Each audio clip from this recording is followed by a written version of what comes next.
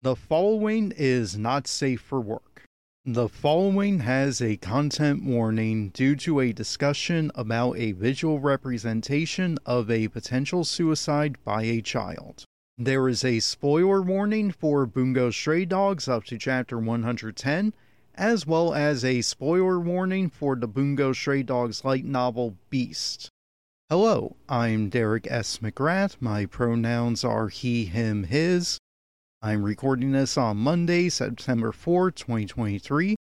On this Labor Day weekend, remember that it is Labor that got you a Labor Day. And in addition to Labor Day, today is also when the newest chapter of Bungo Stray Dogs came out, that being chapter 110. I wanted to record a reaction to this chapter. This won't be a live reaction as I have finished reading the chapter, but as a trade-off, I hope it is a bit more thought out rather than just gut instinct reactions.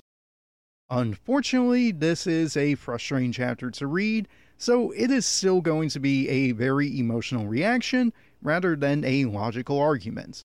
There's also a transcript for today's reaction available at dereksmcgrath.wordpress.com. And before I start, I will say that this reaction is not only based on what I read on the manga page, but also reactions I already saw from fans online. Therefore, I have cited those fan reactions and will refer to them elsewhere in this reaction as relevant. You can find links to those fan reactions in the description and in the transcripts. Please read them first before proceeding with this audio, as they are the ones who got a lot of this figured out long before I had any idea what was happening in this chapter. There are also timestamps in the description. Chapter 110 of Bungo Stray Dogs is titled In the Small Room Part 6. The series is written by Kaka Asagiri and illustrated by Sango Harukawa, English translation by Kevin Gifford, lettering by Bianca Pistillo. Bungo Stray Dogs is available from Yen Press. You can find a list of vendors at yenpress.com. And a disclaimer, I didn't like this chapter. Let's face it, I'm going to be reviewing this chapter more out of an emotional reaction to the text rather than with a more logical approach or with focus only on the plot. To the credit of this chapter, it does make me want to see what happens next. But the cliffhanger structure for every chapter is getting tiresome. The structure where it seems like characters are taking actions because that is the only way to get the plot moving, but which makes characters come across less as believable people. Not realistic people, just people I believe could exist and who would react as they do in these situations, and in which characters seem to be taking these actions as if they believe this will all work out for them because the plot says so. I appreciate that Bungo Stray Dogs is a series that refers to a larger history of literature. I don't think the series is self-aware enough that a character can just assume they are to act like this because they are the hero of their own story.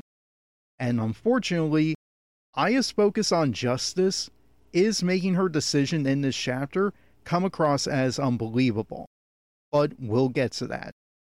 I had debated whether to approach this chapter page by page or by topics and themes because, honestly, I can't tell whether this chapter is a mess or my reaction to it is a mess because there is a lot that is complicated and divisive, especially given the content involved.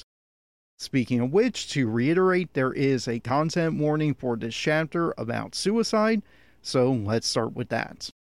Let's try a page-by-page reaction first. Before we get to the actual action of the manga chapter, let's look at the 2-page color spread included. I'm pretty sure I have said repeatedly that at no point in the manga have we seen all members of the Decay of the Angel interacting. We haven't seen that happen in canon.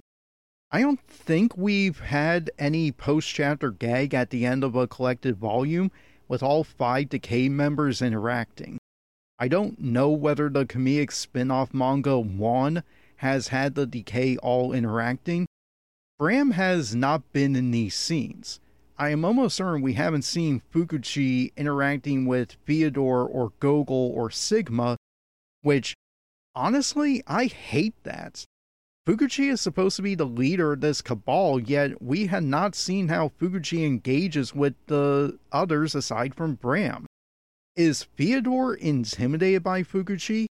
Does Gogol mock him? Does Sigma even know Fukuchi is the leader?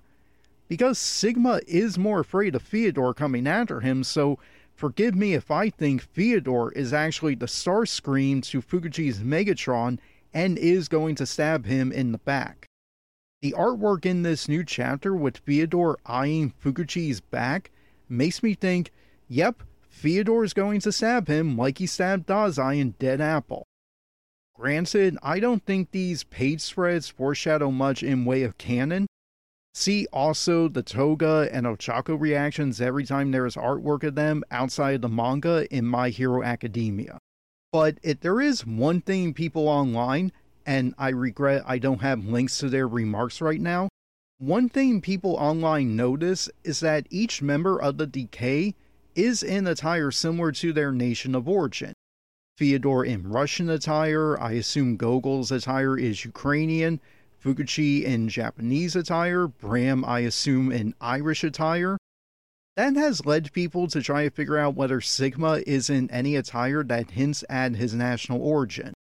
And I swear if Sigma is indeed Ian Fleming, as one person online suggests on that shitty bird app, the shitty bird app that is making bigotry worse in this country, get off the shitty bird app. If Sigma is indeed Ian Fleming, I'm going to be so irate because, God, it's insufferable having Sigma as a James Bond character when his entire point is that he is so not a James Bond type, which should be Asagiri's typical ironic approach to famous authors, and that association would lower my esteem towards Sigma. But enough of that whining, let's get on to more whining about the plot itself. Our first page of action is Bram letting out a noise as the table tied to Bram's holy sword lodged into his body falls off the building. As gravity takes effect on the table, Bram lets out a shout of pain. I am going to give the artwork more credit than I want to, given that I do not believe for a second that any physical weight is going to get that sword out of Bram. But we'll get to that, so, as I'm going to repeat a lot today, put a pin in that. In any case, the table falls, the table is tied to the sword, Bram lets out a shout of pain as the table tugs at the sword, and the table just stops in midair, still held up in the air by Bram's swords. There is a sound of roar through the airport, I assume the wind as all planes are grounded. Aya stares in disbelief. The table swings, we can hear the rope creaking. Let me pause here and make a weak complaint. I am tired of these cliffhangers. I call it a weak complaint because this is a serialized story. Of course you're ending with cliffhangers. However, upon rereading this chapter, and as we likely will see in the anime adaptation of this chapter, this start and stop approach affects the pacing and can take an audience out of a story, or affect their ability to stay engaged in the story. Any of us could have told you that the table was not going to yank that sword out. That sword is pretty much magic. It can't be physical weight that pulls that sword out. It has to be a magical weight, like an ability, or Bram breaking the curse on his own. But instead, we waited a month to get Aya realizing her plan fails and, oops, she's going to get herself killed, adding her weight to pull the sword out when, no, this is still magic, that won't work. We waited a month to just keep trying to pull the sword out? When Mashal wasted months on his teacher cranking a dial to put more pressure on Mash's body to unlock his new power-up, that was hilarious, because it kept cutting back to the characters commenting on how this was taking too long and was boring. The story was mocking this convention. Bungo Stray Dogs treats it without any irony when it comes off as bad writing. And yes, we will talk about self-awareness and story tropes in this chapter in a bit. Again, put a pin in that. Speaking of how tiresome this start and stop approach with cliffhangers harms a story, shameless plug, but listen to my audio commentary to Season 5, Episode 8, an episode that came out right before Chapter 110, in which the division across 4 storylines in Season 5, Episode 8 gets in the way of any consistent pace to the story. Episode 8 starts with one story about Atsushi, and then I forget about that storyline about Atsushi when the second storyline starts.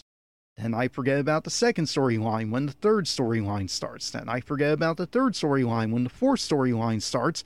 Then the fourth storyline is interrupted by the first storyline about Atsushi, which I forgot about, and rather than that shock reinforcing the similar shock Atsushi feels in that moment, it's just a mess. It's a roller coaster. That should be fun and engaging. So it is possible I'm not the audience for this series. Or it's that I prefer when this series has built up the story without losing track of the lives of other characters. And speaking of one character who gets lost in this story, hi Atsushi. Someone shared with me remarks about how they have felt about the current season of the Bungo Stray Dogs manga in relation to something someone posted on that shitty bird app. That is making bigotry worse. When it comes to an anime that has supporting characters more engaging than the protagonists. And that discussion led to reflecting on whether Atsushi really is less engaging than the supporting cast of Bungo Stray Dogs. We will talk more about Atsushi in a moment, because that is exactly the problem here. I have said repeatedly that Aya is not stealing Atsushi's spotlight. That is a bullshit argument. Rather, it is the story itself doing Atsushi no favors, because the story is forgetting Atsushi. Aya isn't doing anything that gets in Atsushi's way. The story is correctly focusing on Aya. The story can focus on both Aya and Atsushi. But the story has decided Atsushi has not been a compelling protagonist since Gogol beat him. That is harsh. I had despised arguments that find Atsushi to be annoying or boring or unsympathetic. That is bullshit. He is engaging, he is exciting, he is sympathetic. But the story is ignoring what Atsushi has accomplished before because they made him too powerful. He already beat Akutagawa in Season 1, Fitzgerald in Season 2, and Gon in Season 3. Yes, Akutagawa and others helped Atsushi beat Fitz and Gon. Yes, it is fair to say this season is about whether Atsushi is strong enough on his own to win on his own. Instead, the point seems to be that Atsushi, even with the help of others, still can't win. That is not only deflating because it doesn't let Atsushi rise to the occasion, but deflating also because the story is showing Atsushi has no help, or that any help he does have is still not enough to win the day. But I digress. Because the story now thinks Atsushi is too powerful, now the story has to introduce his self-doubt since Dead Apple and the orphanage headmaster dying to suggest he is not a good fighter, when he already showed he is a good fighter, so that Kunakita can start a training arc with him, that then ends abruptly because Gogol and the hunting dog separate Atsushi from Kunakita, so now we're to believe Atsushi can't fight well at all. Listen to what I just said, that was all start and stop. It's the same sputtering problem the cliffhangers are causing to the story, and it ignores prior moments in the continuity of the story. Atsushi won before, now he doesn't. It ignores power scaling. It undermines any assumption that the Tiger ability is really that powerful. We will talk about how this may be misdirection in a moment when we get to how the Tiger ability may cure Akutagawa of his vampiricism. But for now, before we turn back to Aya, let me just say, all of this has led Atsushi to suffer as only what he is in this chapter, a victim who doesn't take action. He has been reduced to a prop, not a character. And that is insulting to his progression and to his role in the story. I get it, this is fiction. Every character is just an instrument to advance the plot. But when your manga is about the art of storytelling, by making it a story about stories, it is galling to build up Atsushi so much as a character we are to like, but then waste him in fights and any forward progression in this story. If he is the protagonist, then let him take an action that responds to the plot, not just lie down and let Akutagawa bite him. We'll say more about Atsushi in a moment. If you want to hear more of my thoughts on how the story is failing Atsushi by not acknowledging where he was and how far he has come and why he should have been able to protect himself against Akutagawa, you can listen to my audio commentaries to the Season 4 and 5 episodes. A playlist is on my YouTube channel. Back to Aya and Bram. We get a good page of Aya and Bram looking so small in an above-it-all image. I can't fault series illustrator Sango Harukawa too much on paneling, facial expressions, and action. What little action we get with Aya's upcoming plummet, even if I don't like the staging, more on that in a moment, and what little action we get with Akutagawa about to bite Atsushi, again, we'll get to that in a moment. And I want to give credit again to translator Kevin Gifford for keeping Aya's Kansai accent. I appreciate reinforcing the differences in how Aya and Bram talk. It heightens the tension and dynamic these two have with each other. Back to the plot itself, as other readers online pointed out, I apologize for not having the links in front of me to share. Bram consoles Aya that the problem is not her plan, but that she does not have enough weight to pull this sword out. Put a pin in that, as I'll repeat into annoyance in this reaction, because I stubbornly refuse to believe that removing the sword is a matter of weight. It is a matter of magic. Whether Bram needing to want to free himself, or someone disabling Fuguchi to cancel his seal on the holy swords. But let's move on with the plot. We cut to the military ship launching a nuclear weapon at an unnamed city, one said to have a population of 30 million people. The military officer says they have 30 to impact. I assume 30 seconds? I don't know anymore. Dazai and Fyodor's duel was less than 30 minutes. Time means nothing in a serialized story where more happens than believably fits in that time frame. Also, not to force the real world into this story, because Bungo is an alternate history where world wars and alliances vary, but I was curious, which city is this? It has 30 million people. In our real world, cities at around 30 million as of 2018 include Tokyo at 39.1 million, Jakarta at 34.5 million, Delhi at 32.2 million, Seoul at 26 million, Shanghai at 24.8 million, Manila at 24.1 million, Sao Paulo at 22 million, and Beijing at 21.9 million. Other large cities include Mexico City, Mumbai, and New York City, but none of them are quite at 30 million. The missile is going along the water. Did Fuguchi call in an attack at the Pacific, hence this may hit Tokyo, Shanghai, or Manila? So in Beijing may be a stretch given proximity to the ocean. Or is it launched from the Indian Ocean and will hit Jakarta? It's not Asagiri's job to do world building here, but this is bothersome to not get a gauge on where this attack is happening.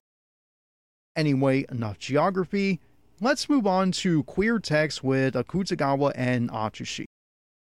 Vampire Akutagawa is about to bite Atsushi on the neck, further emphasizing the sexualized and queer energy behind vampires in popular culture. Vampire Akutagawa leans forward, his fangs just scraping against Atsushi's neck before we cut away before he bites in. That's pretty much self-evident. Vampires, queerness, Akutagawa's obsession with Atsushi. I can't really add more to that queer reading right now.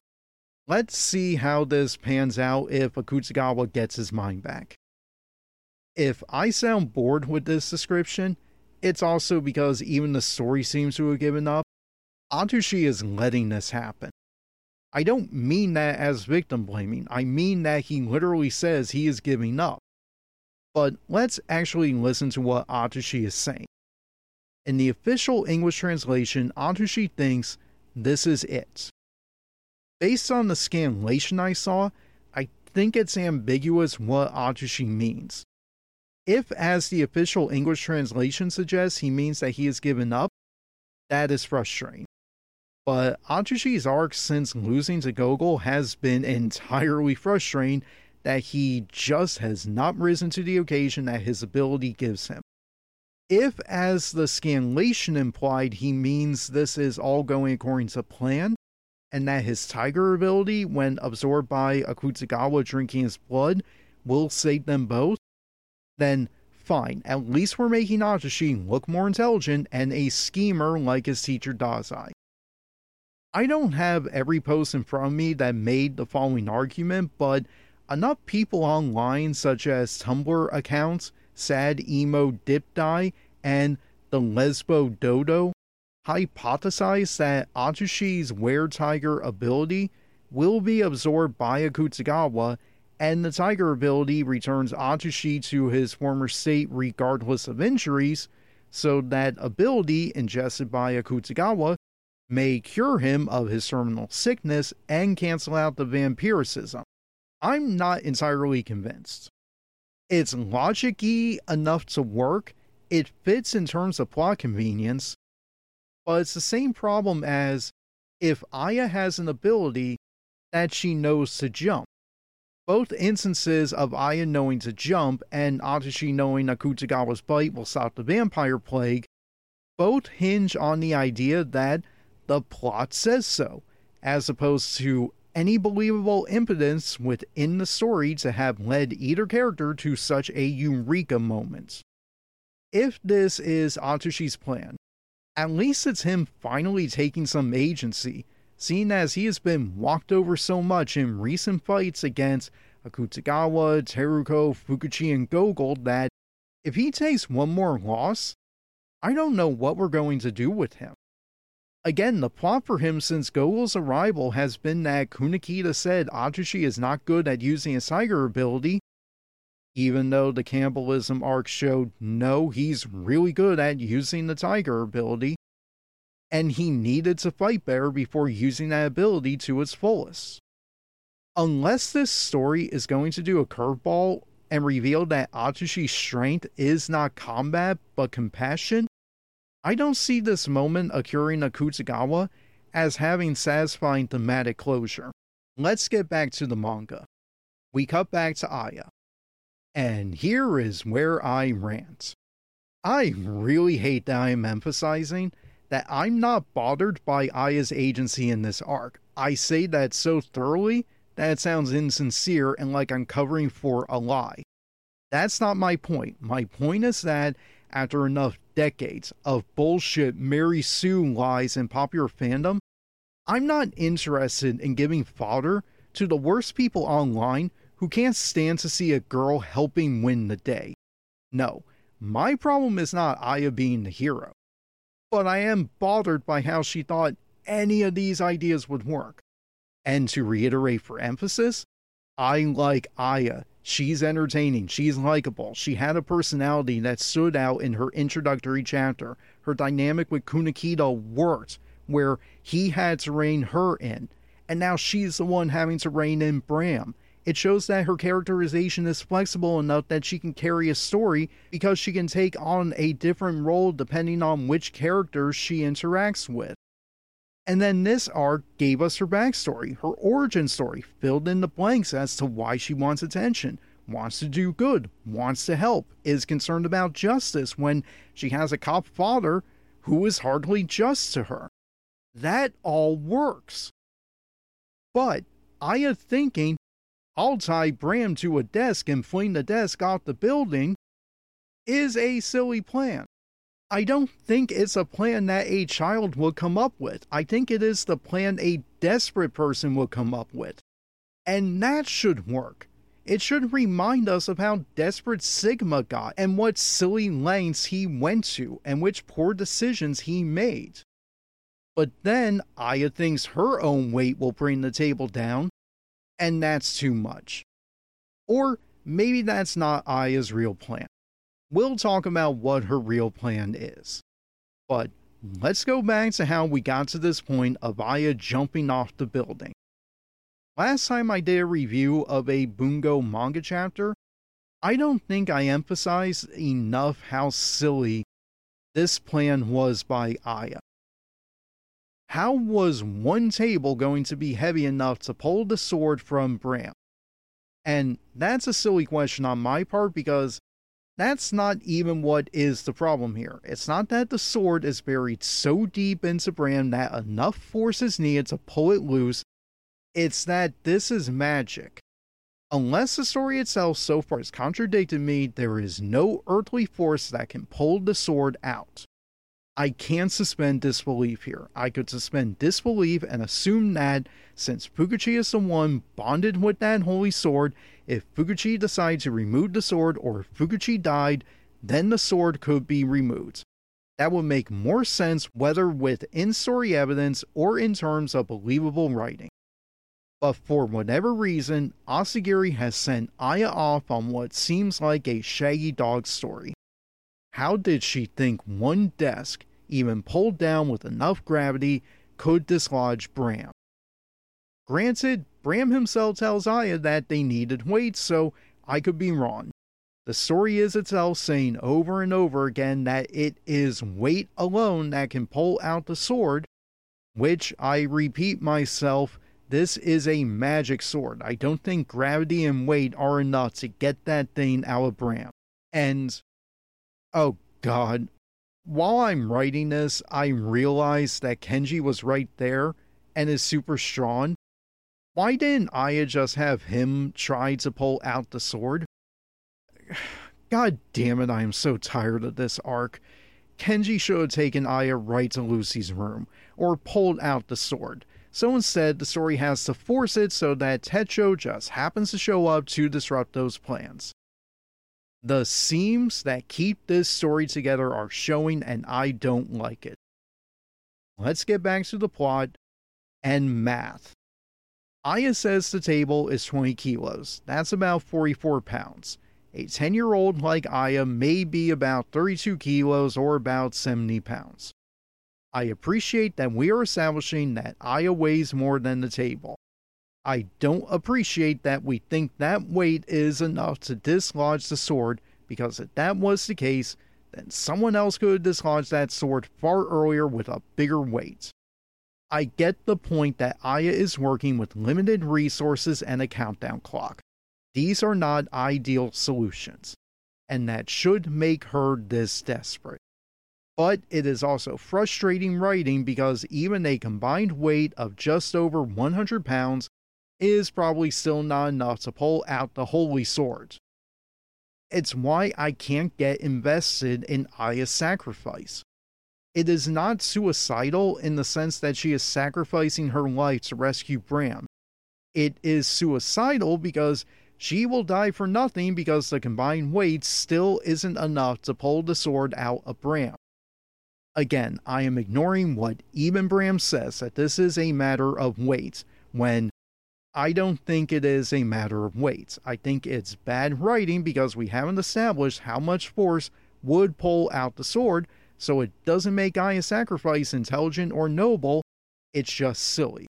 And Tumblr user Soup That Is Too Hot has been doing an absurdist reading of the manga to justify this silliness, so maybe this is just me not enjoying absurdist fiction, but I find that reading to be unhelpful for a series that, despite its seinen genre, is still running on shonen action fighting tropes that clash horribly with an absurdist structure. This isn't Kafka's Metamorphosis. This is a bunch of characters trying to act like superheroes to avert a nuclear catastrophe because some old guy doesn't like that his best friend adopted a detective boy and created his own detective agency. This isn't to be read as absurd for some deeper understanding of the characterization or the plot conventions or the genre. It's absurd because the writing doesn't seem to let the characters make believable choices. I can't believe Aya would jump. I can't believe Aya would think a table by itself would be enough weight. I can't believe no one has said the freaking sword is magic. You can't pull it out by weight alone. I would also bring up the question how, in chapter 109, did Aya think Bram was going to remain stationary and not get pulled down by the desk as well? But it looks like chapter 110 answered that question, as it looks like Bram is tied or bolted down to the roof, so fine, that fits. So, the desk isn't heavy enough, I think the sword is magic, and that the desk was never going to work, and then Aya says she'll just add more weight by jumping off too. Put a pin in what Aya meant by weight. If she means physical weight, that's not going to get the sword out. If she means an emotional weight, such as an impetus to get Bram to feel an emotion to get the sword out of himself and save Aya, then weight would work here. But we'll get to that Lois Lane approach in a moment. There is a potentially persuasive explanation why Aya is jumping off the building, but please indulge me as I go through what I thought initially and why it wasn't working for me. I already said the desk wasn't heavy enough. Aya then thinks maybe she is heavier than the desk and can be that way to pull it down. Put a pin in that, as I had assumed Aya meant physical weight. And that led to my nitpick. Aya could barely move that desk on her own. There is no way she weighs that much more than that desk. So that's the first problem. Aya claims she is more than that desk, but I'm struggling to believe that.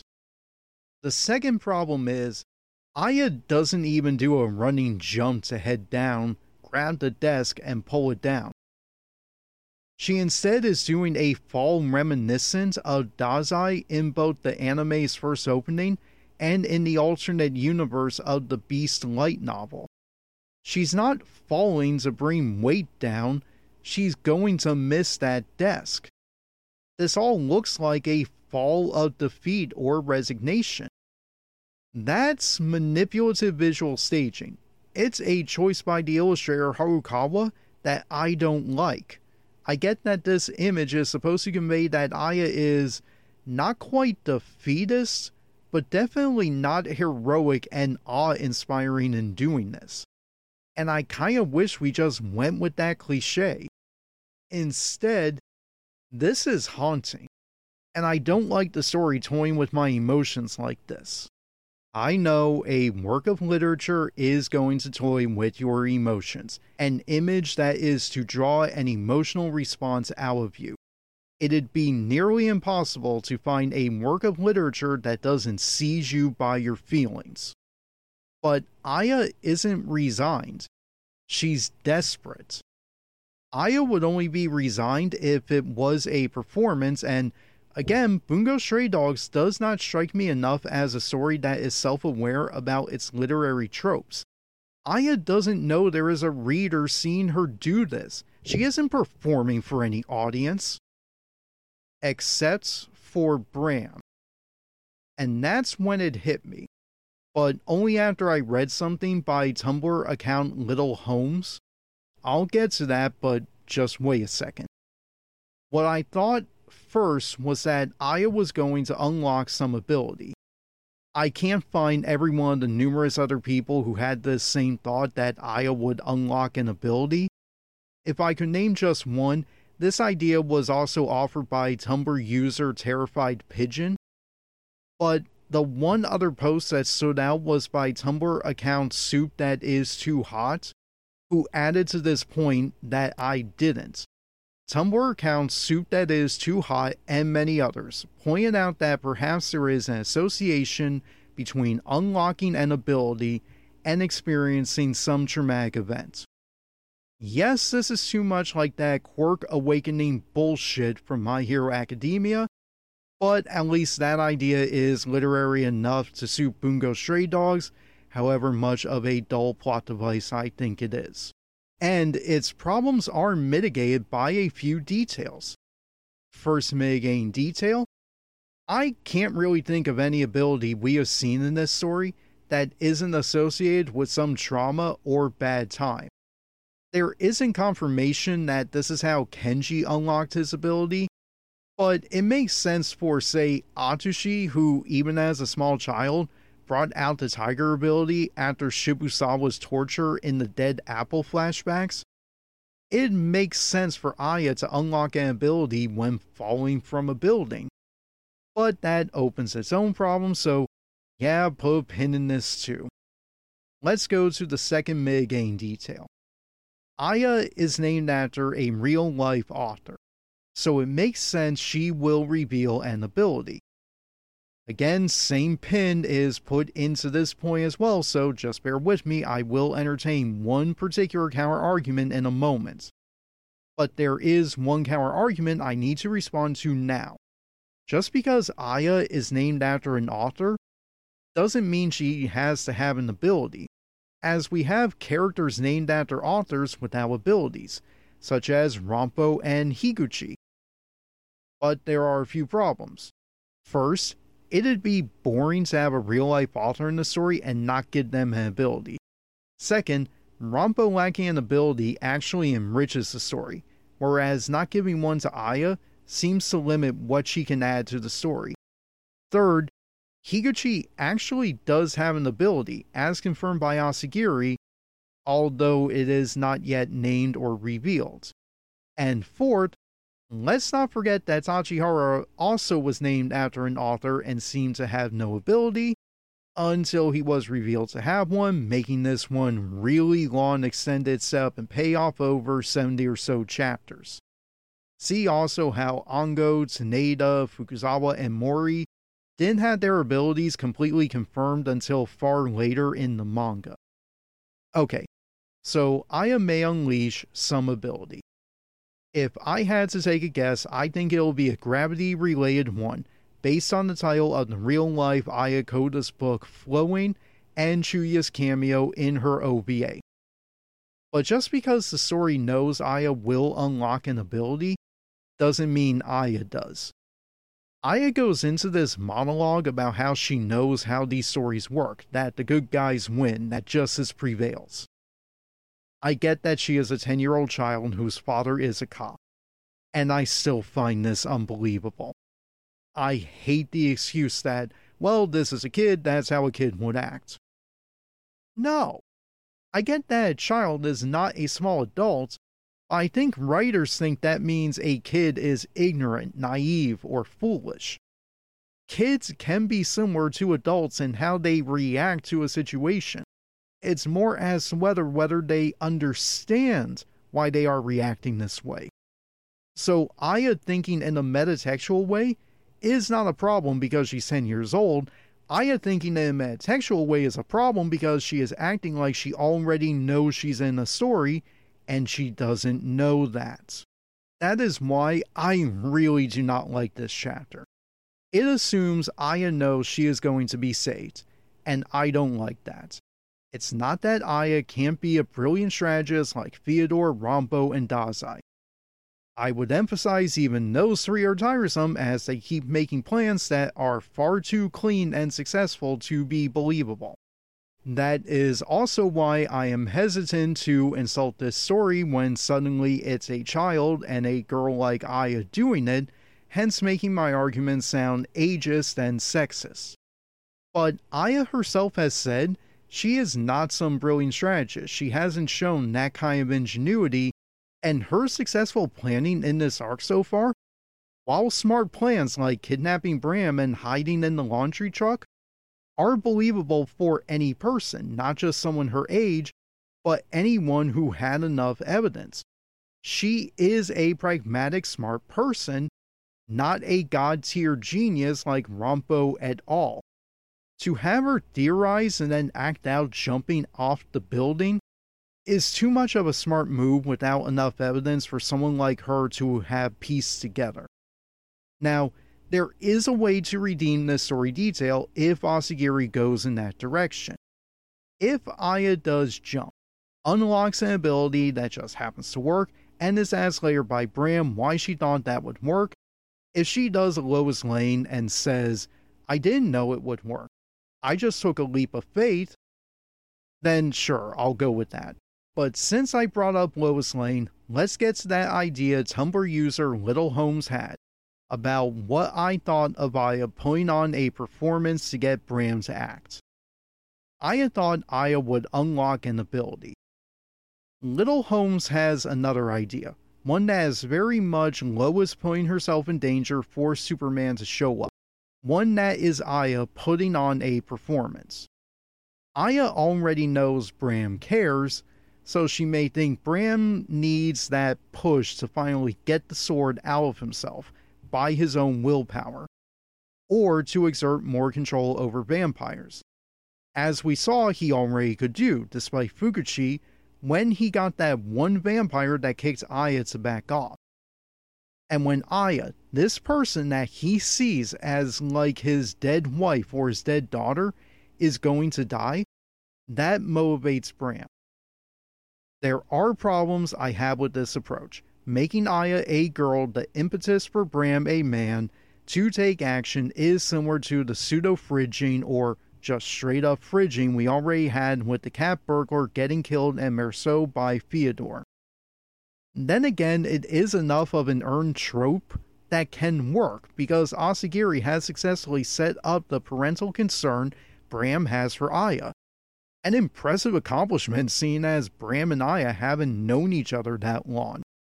I anticipate they have known each other for maybe less than an hour, seeing as Dazai and Fyodor right now are still operating under that 30-minute deadline before their self-administered poison kicks in.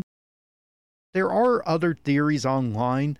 Tumblr user E. Laura Lee thinks Aya could be revealed as a descendant of Bram and hence inherit his powers to stop this vampire apocalypse.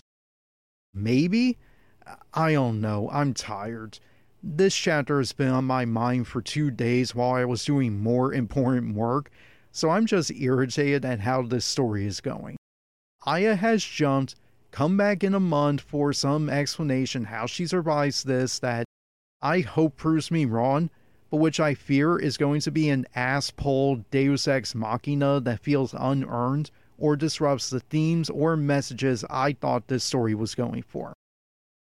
In any case, I'll stop here. Thanks for listening to this reaction to the newest chapter of Bungo Stray Dogs. I think it's clear I'm not happy with chapter 110. But what did you think of this chapter? How do you think Aya and Bram are getting out of this mess? Aya awakens her ability, Bram finally exerts his own agency and gets the sword out of himself to rescue Aya? And do you agree with me that Atsushi is poorly used as a protagonist? Or is he about to enter the big brain club and be as much of a smart schemer as his mentor Dazai is? Let me know what you think in the comments. Would you like more of these reactions to chapters of Bungo Stray Dogs? I already do such reaction videos weekly on the Sunday morning manga livestream, Sundays at 11 a.m. Eastern on Twitch and YouTube. Would you prefer more of these audio-only reactions to earlier chapters and episodes of Bungo Stray Dogs? Let me know in the comments. Thanks for listening, and special thanks to Alec Roach, Emily Lauer, and Alexis Duran. You can also hear my audio commentaries for new Bungo Stray Dogs episodes every Sunday night on YouTube. Until that new audio commentary, and until the next manga chapter comes out in October, I've been Derek S. McGrath. You have a good day. Bye.